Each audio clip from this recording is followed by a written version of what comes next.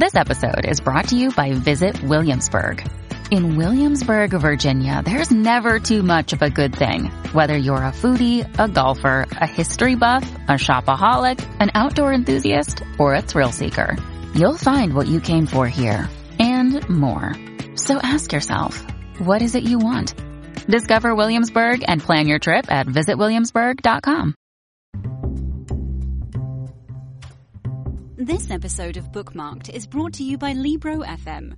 Get 2 books for the price of 1 with your first month of membership using the code BOOKSTACKED. Again, use promo code BOOKSTACKED when you start your membership at Libro.fm. Or check the show notes for a quick link to get started. Offer only valid for new members in the US and Canada.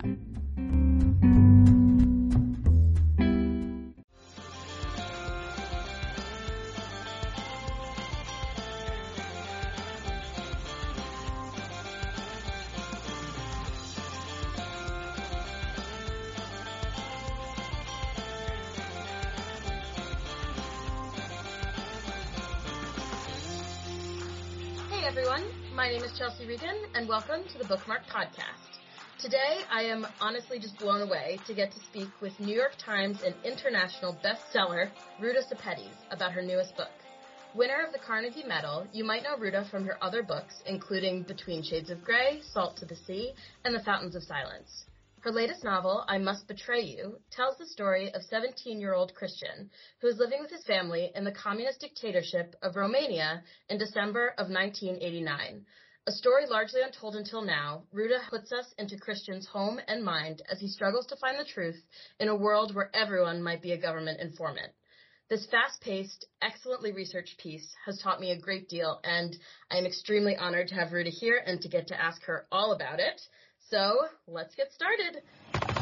Hey, Ruta, thanks so much for chatting with me today.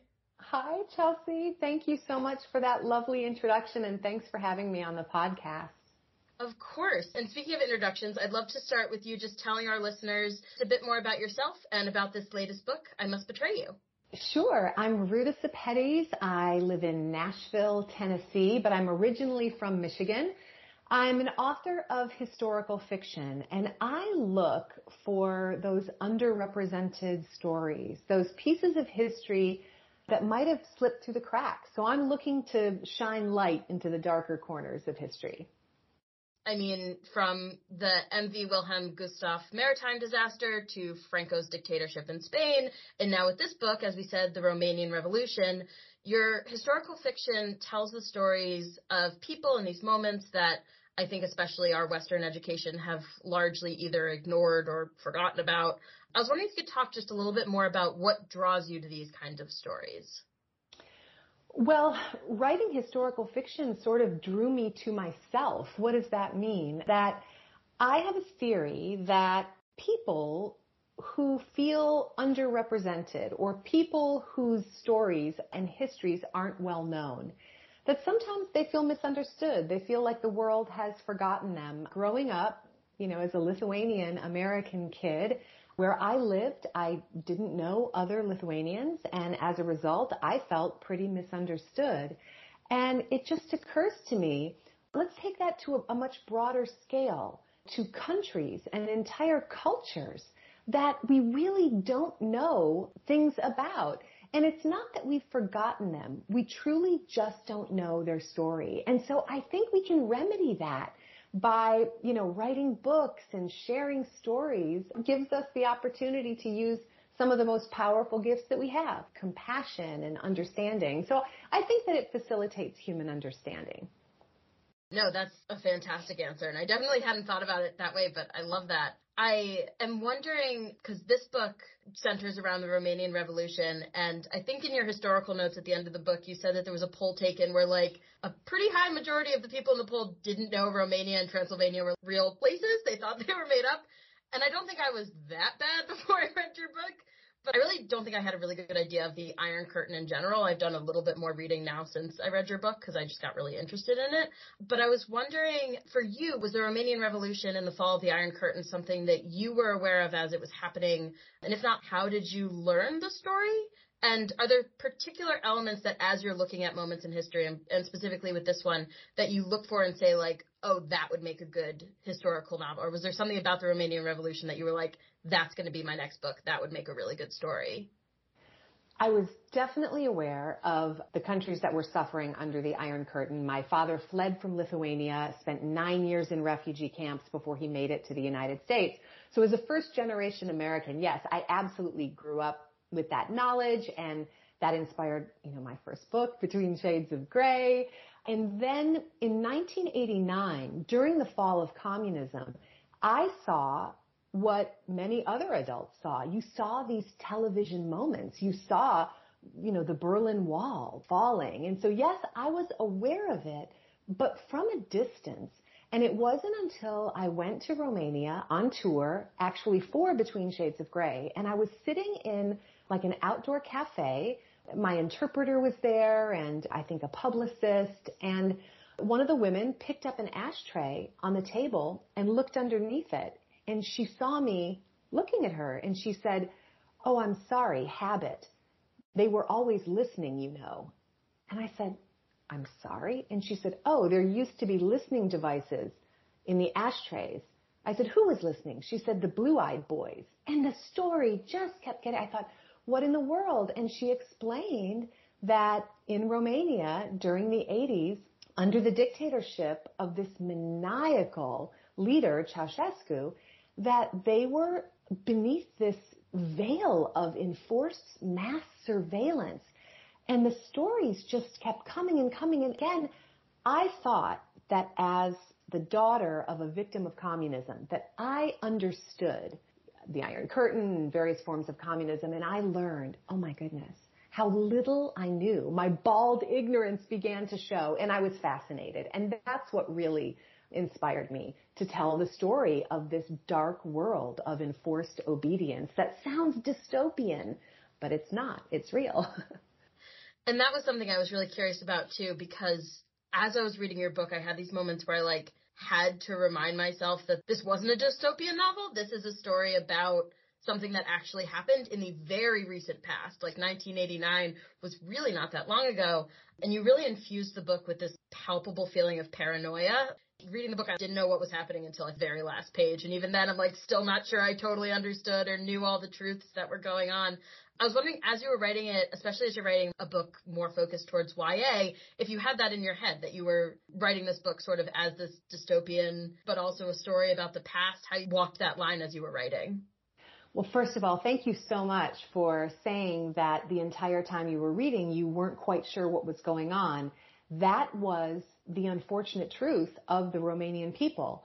They didn't know who they could trust. 1 in every 10 people was recruited as an informer. Husbands were informing on wives, spouses on each other, brothers and sisters. So I wanted you to have that feeling of, wait, what is the truth here? And yes, as I was writing the book, my work really sits on the shoulders of research and all the work that came before me, all the true witnesses who experienced the time period that I'm writing about. And as I was doing my research, as I said, this dark world, this ashen landscape, so barren, began to emerge. And I was desperate to kind of capture that, and also wanted to convey to the reader what it might feel like to live in a world of mistrust, where in the end, you're not sure if someone is betraying you or if you are betraying yourself. And I love that too, because you were telling this story of this time in history, and it's got all these broader historical moments and this broader historical context, but you're also telling this really human story about this 17-year-old kid who is trying to live a life. He's trying to figure out how he could possibly live a life in this world that just feels so difficult and so impossible to do or trust anyone or anything. I was wondering, because you tell historical fiction, as you're writing these characters, as you're writing Christian, this first person point of view through his eyes and through his head, the writing of that person, does it ever change how you view the history or change how you view the research or give you further insight into what you've learned from research and history? It absolutely does. And that's one of the first steps when I begin a project. What's the point of view here? My last novel, The Fountains of Silence, which was set in Spain, I wrote it as third person, as an outsider looking in. But for this, one of the most important steps in my research, and not even in research, but just in the crafting of a story, is to sit down with the true witnesses and listen to their testimony. And as they were sharing their story, their fear, revisiting those traumatic periods, it was palpable. They were breathless, and I was breathless as I was listening to them. And I thought, what if I could create an experience for the reader that's almost like helmet camera, like GoPro, that's first person, where the reader, they're in Christian's mind, in his heart. They don't know who's over his shoulder. And yes, that really does dictate so much of how I'm going to build the story, the conflict layers that I'm going to inject into the plot, and things like that. No, I will say you did that so incredibly well. I think that's always the best part of reading maybe like a dystopian novel or a thriller is that you don't have the pieces. And with this, what was so interesting is, yeah, you could Wikipedia or Google the Romanian Revolution and find out how it ended, which I didn't do until I finished the book, and then I went back and read a bit more about it. But you can't know the specifics of him. You don't know what decisions he's going to make, and you don't know what decisions the people around him are making. You literally have no idea. You don't even know if you can trust him. You don't know if you can trust the people that he loves the most. It's wild, and as we talk about this, I feel like I need to remind the listener this is a true story. It's historical fiction, so the moment surrounding this story is true. This is not a dystopian novel we are talking about. This is about the Romanian Revolution and how these people were truly living in the late 80s. This was not hundreds of years ago.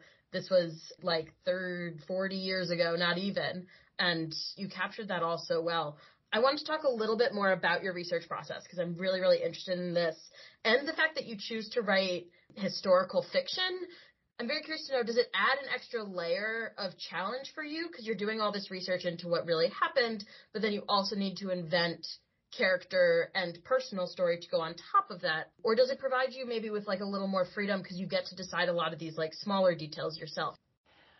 It's definitely a challenge. I would say way more challenge than freedom. But that really, I think, Chelsea, is kind of self-imposed because I am so concerned with accuracy and authenticity on the one hand, right? But if I just do a huge info dump, it's going to be boring. So the challenge is make it human because we remember feelings so much longer, I think, than we remember facts. We remember those feelings. And so I want the readers, to absorb those feelings. And in this case, I wanted to make it something really relatable. So we've got a 17-year-old kid in high school. The school director says, hey, your dad's in the office. He knows something is up. His dad never comes to school. And he goes, and it's the Romanian secret police. And they blackmail him to become a spy. What would we do? And that's what I'm constantly asking the reader. So I'm trying to keep it human, but then put these questions in the reader's mind. How would I react? How would I survive? And so it's definitely a challenge. My freedom, because I stick very closely to the historical anatomy of it, even down to the weather. If I go back, like I looked at the weather reports, hour by hour, because if it was going to rain or snow, or it had to be accurate, because if someone who is of Romanian heritage is reading this, I have to honor that experience. It's so important. But my creativity comes in, this is the fiction in historical fiction. After I interview 100 people, I pull threads from, let's say, 20 people, and I weave them together. I braid them together into a composite character.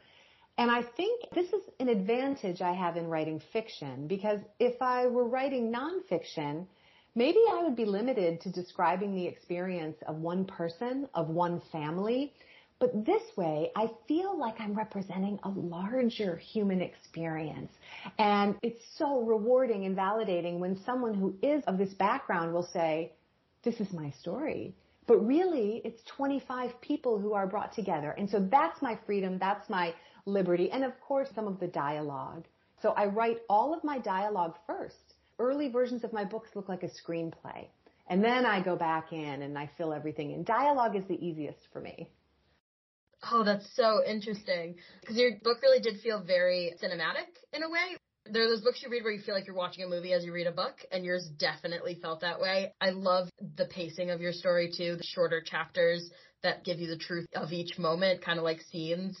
I really enjoyed that. I am curious, you were saying that you stick to things really specifically. Has there ever been moments where you are doing research and you either learn something new that then has to change a plot point, or are there ever moments where you decide to keep something even if it doesn't line up exactly? I was hoping you talk a little bit more about how you walk that line that I would imagine is like the biggest challenge for a historical fiction author, of when to stick as true as humanly possible and when to take fictional and creative liberty.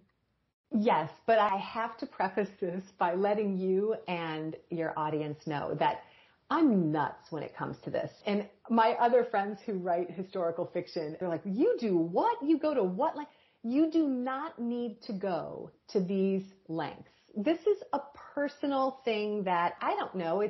I'm a crossover author, so my books are read not only by young adults, but by adults, by senior citizens. And it's always in the back of my mind that, the readers of historical fiction, sometimes they're historians, and they're going to take me to the mat on this. So yes, as I'm writing the book, all of a sudden I'll stumble upon a piece of research that completely ruins something I've already written. And yes, I have to go back and I have to change it. And then there are, one of the magic things about historical fiction is that, and again, I think it's magic. Other authors say it's annoying, but when the book is released, readers who experience what you've written about, they send you feedback. And my publisher, Penguin Young Readers Group, is amazing. They go back in subsequent printings and we make very tiny changes. Like in my first edition of Between Shades of Grey, I used the word genocide. The book is set in 41. An academic emailed me and said, no, that word wasn't used until 43. And so we changed it. So if you have first editions of any of my books, not to say they're valuable or anything, but they're different. That's so interesting. And I like what you said, too, that you're not saying that that's a rule that every historical fiction author needs to follow. It's just the one that for your work and for what you're doing, you prefer. I would imagine some of that probably comes from the fact that you're telling a lot of stories that have happened recently. Like, your stories are not hundreds of years old. Your stories are really recent history that a lot of your readers have either experienced or have, like, maybe parents or grandparents who have experienced, and that makes it more important. I was wondering if you could talk a little bit more about feedback that you've gotten from readers, and have you gotten any back yet from Romanian readers for this story? I know it's not available to the general population yet, but if you have heard from anybody who experienced this themselves and what maybe their feedback was. Yes, I'd love to talk a little bit about that. And first, thank you for mentioning that I do write historical fiction, but I write about time period, World War II, Fountains of Silence was post-Spanish Civil War. This is in the 80s. And people sometimes ask, would you ever write something written in the 1700s or the 1800s? And of course, I'd love to. But right now, I feel an urgency to share these stories while we still have access to the survivors or to the family members of victims, to these true witnesses. Because what's important is to give them a voice. And I can work with them as I'm building these stories. And I do. For Salt to the Sea, I traveled to 6 different countries doing research and meeting with families and survivors. So yeah, that's one of the reasons I do focus on this. Oh yes, and feedback, yes. Feedback to me is so important. And again, I write the books, but they are not my stories. History writes my stories, and they belong to the people who experience them. So I don't need to be right. I need to listen. I do a lot of listening. And feedback has really taught me that historical fiction could possibly be one of the most powerful genres. Because think about it, history divided us.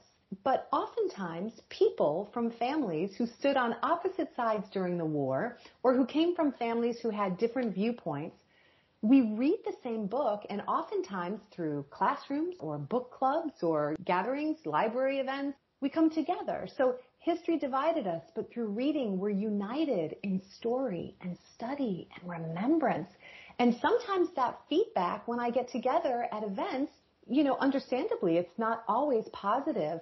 There was a Lithuanian woman who came to one of my events for Between Shades of Grey, and she also had experienced something similar to what I wrote about in Between Shades of Grey, but in a different part of Siberia. She was sent to a different part. And she didn't like the book for certain reasons that were very valid, but she came and she was pretty fired up and ready to talk about it.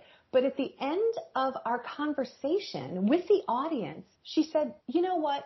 I still don't know if I like your book, but I think I might like you. And that was so powerful to me because oftentimes, you know, we take these positions and we're sort of nameless and faceless to one another. And again, through reading and through these discussions, we can share, and she can tell me, this is why I don't like this. And I can tell her, I hear you. I hear you. And you know what? You're right. And that's valid. And so maybe we don't like the same book, but we like each other. I think that's really powerful. That's an incredible story. And I think the fact that you're so open to feedback and that you do go back and even change little details if they're not right just promotes that so much more of wanting these to be books that share these people's stories and that get these stories out there. Yeah, and you asked about Romanian feedback. Well, so imagine I can't build these novels without research partners and true witnesses. And so many Romanians helped me with this book. And of course, very nerve-wracking when you send them the draft, of course, to read the early draft. And fortunately, they were all so positive and said, oh my goodness, you know, they felt it was immersive and to some, quite frankly, painful because that is opening old wounds. It's revisiting a time period, an experience of collective trauma. And they were so generous.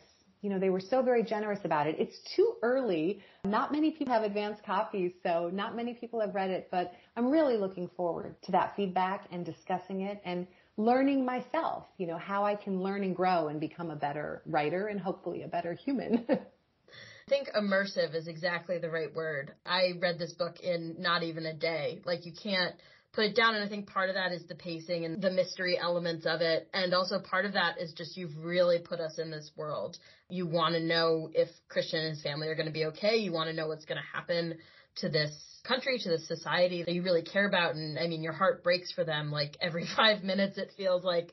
And what you've done a really good job here is, I know for me, it really encouraged me to look into more information about this and to learn more about something that I really just was completely unaware of until I read your book. Because I think what's interesting is, in some ways, this recent, from the 80s, Iron Curtain history, for some reason, it's just like you get through World War II in world history class and then it kind of ends and you miss a big chunk of this. And I think what's really great about this book is I think it'll introduce to a lot of maybe younger readers what the situation was and where these countries are coming from and the history that they have. You were saying your books are crossover books. They're written for young adults, but they are also read a lot by adults and older adults and everybody all across the board. But you really do write the stories of young people for young people, which I think is a really powerful tool. I'm wondering if you see your books as both a chance to educate, like I was saying, younger people who don't know or hadn't experienced or don't even have like a historical reference for these time periods, as well as maybe encouraging them to stand up and fight for their own struggles. Because, I mean, I'm not living in the 80s in Romania, but we all have things or injustices that we see or difficult moments where we have to make a choice between what's comfortable and what's right. I think your book can also be really provocative for that. I'm sure you don't set out with like a specific message, but if you see your book as an opportunity to do both of those things. I don't set out with a specific message because then I feel that I might, be pushing my own opinion.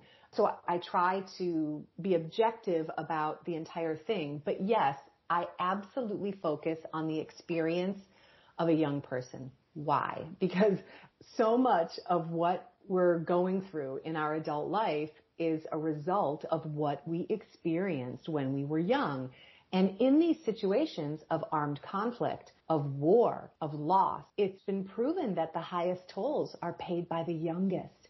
And yet here are the young people who are so pure of heart and so pure of soul and have such a sense of emotional truth. And to your point then, what a great creative partnership a young reader is for this piece of history. Young readers have such a sense of justice They understand disparity, they understand injustice, and they become crusaders against it. So how great for young readers to move forward, understanding that studying the past gives context to the present and how to change things and make the world a better, more loving, compassionate place, perhaps. So, yeah, it's always the young readers in mind. And it's interesting because in some countries where I'm published, they publish me only as an adult author. For example, in Italy, I'm an adult romance author, if you can believe it. I know it sounds so funny, but in every country, and that's okay. Everyone has a different interpretation of my writing. But when people assume that I really am writing for adults or I want to write for adults, I have to stop them and say, no, I am so honored to write for the most important audience, young adult readers. And that's maybe adults, but who are reading young adult literature and writing young adult literature. That's so interesting because I'm trying to imagine if I picked your book up thinking it was a romance novel, I'd be like wildly confused by the situation. All of my books do have a thread of romance because I learned early on when I started doing these very difficult interviews with people who really were just opening their hearts.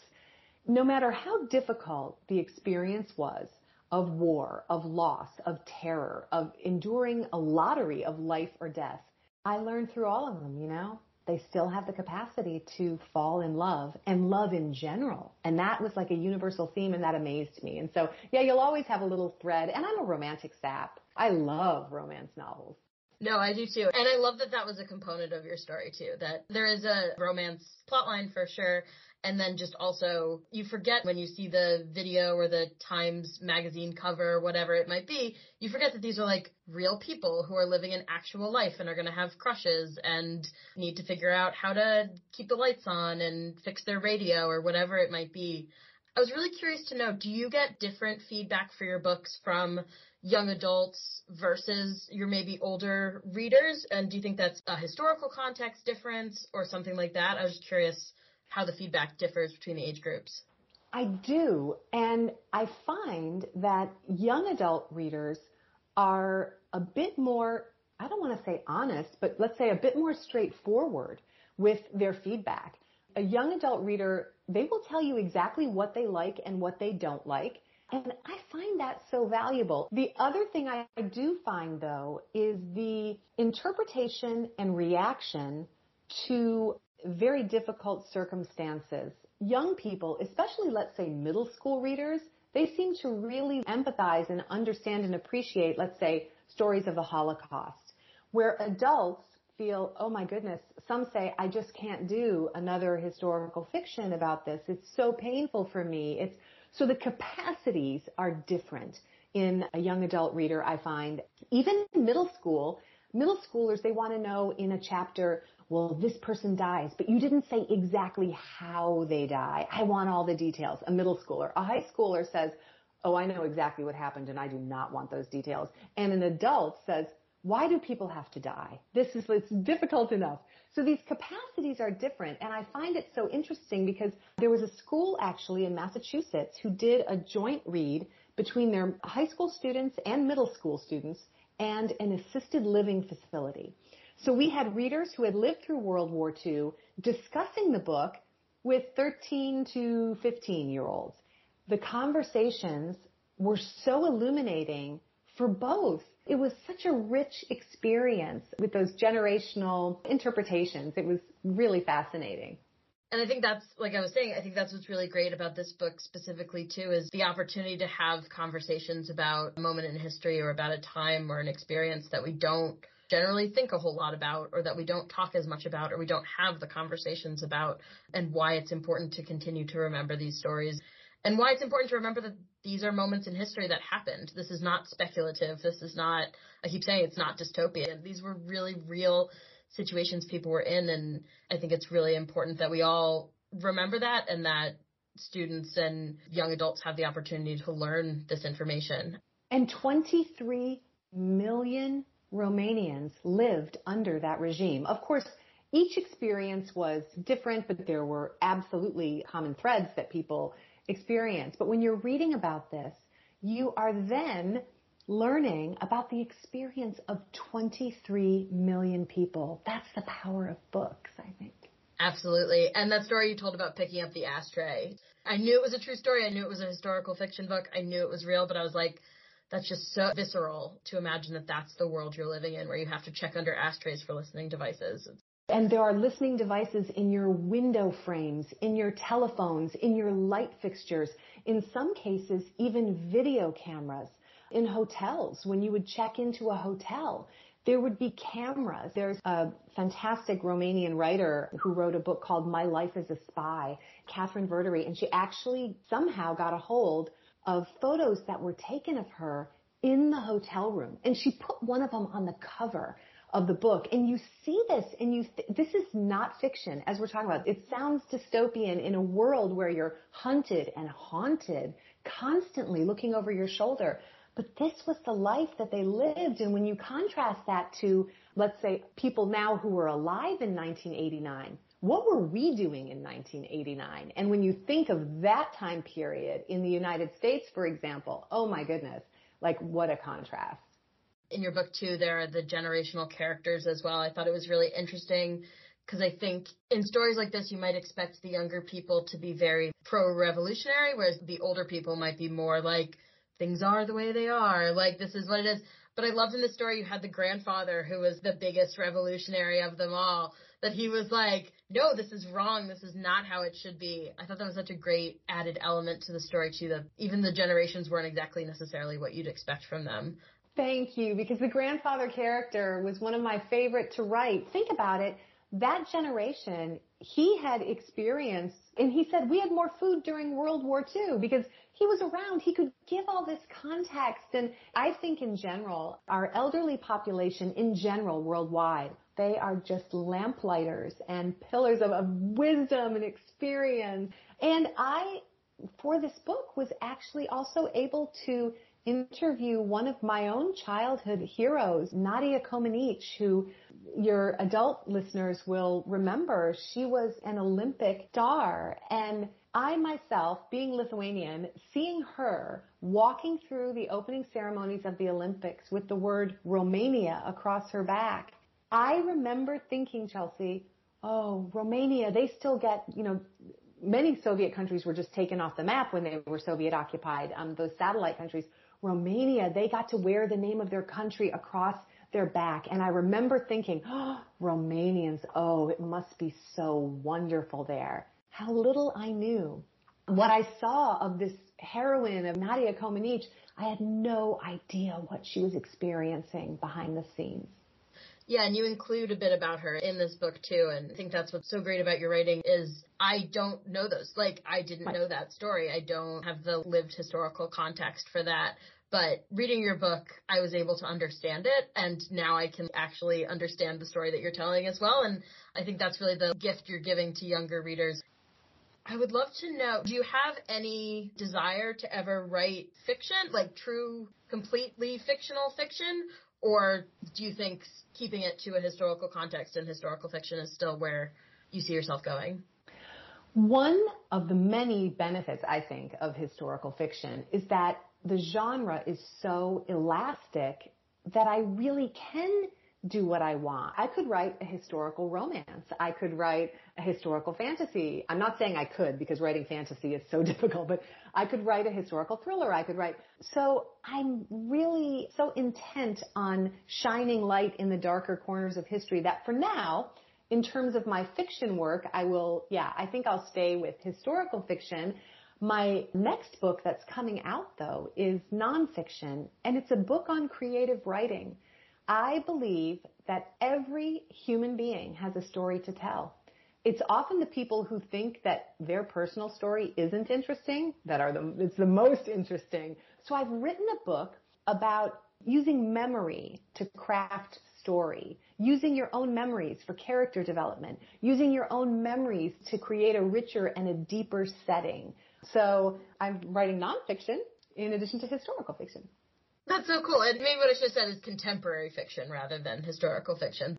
I would love to write contemporary fiction. I've written a contemporary screenplay, that I really enjoyed. I have a screenwriting partner that I work with, and I've written a contemporary screenplay. Yes, I would love to. I think that would be super fun. I don't know if I would be any good at it because I also become so obsessed with the details and the research. I might really be terrible at it, but I'd like to try.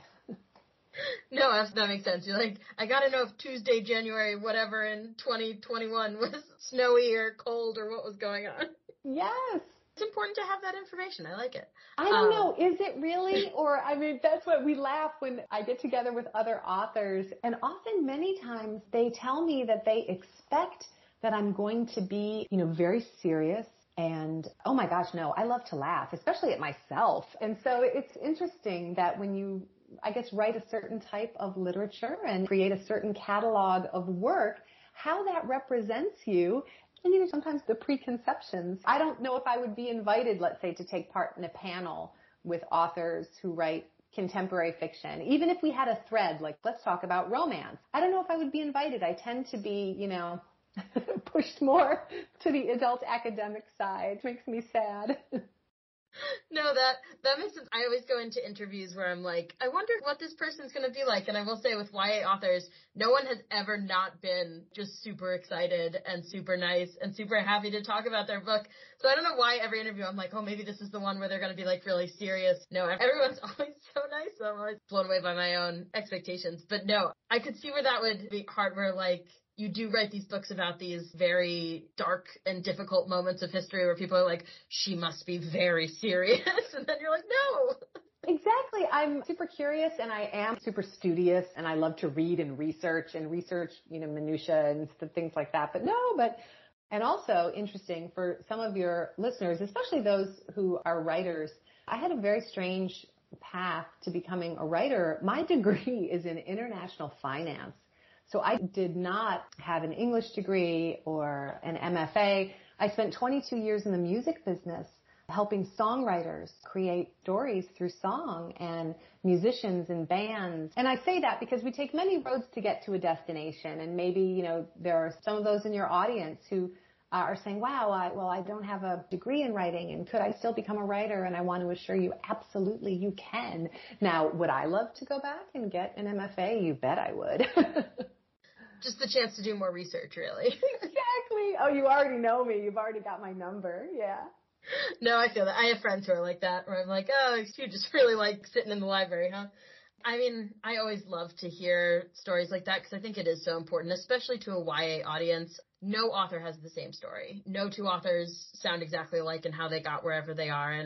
And also I love that you found this niche for yourself. You really love the work that you're doing. And even if it is maybe more serious than your personality would suggest, that you really appreciate the work that you get to do. I think that's just fantastic. And yeah, my last question, which you've kind of answered, but I'd love to hear maybe just a little bit more.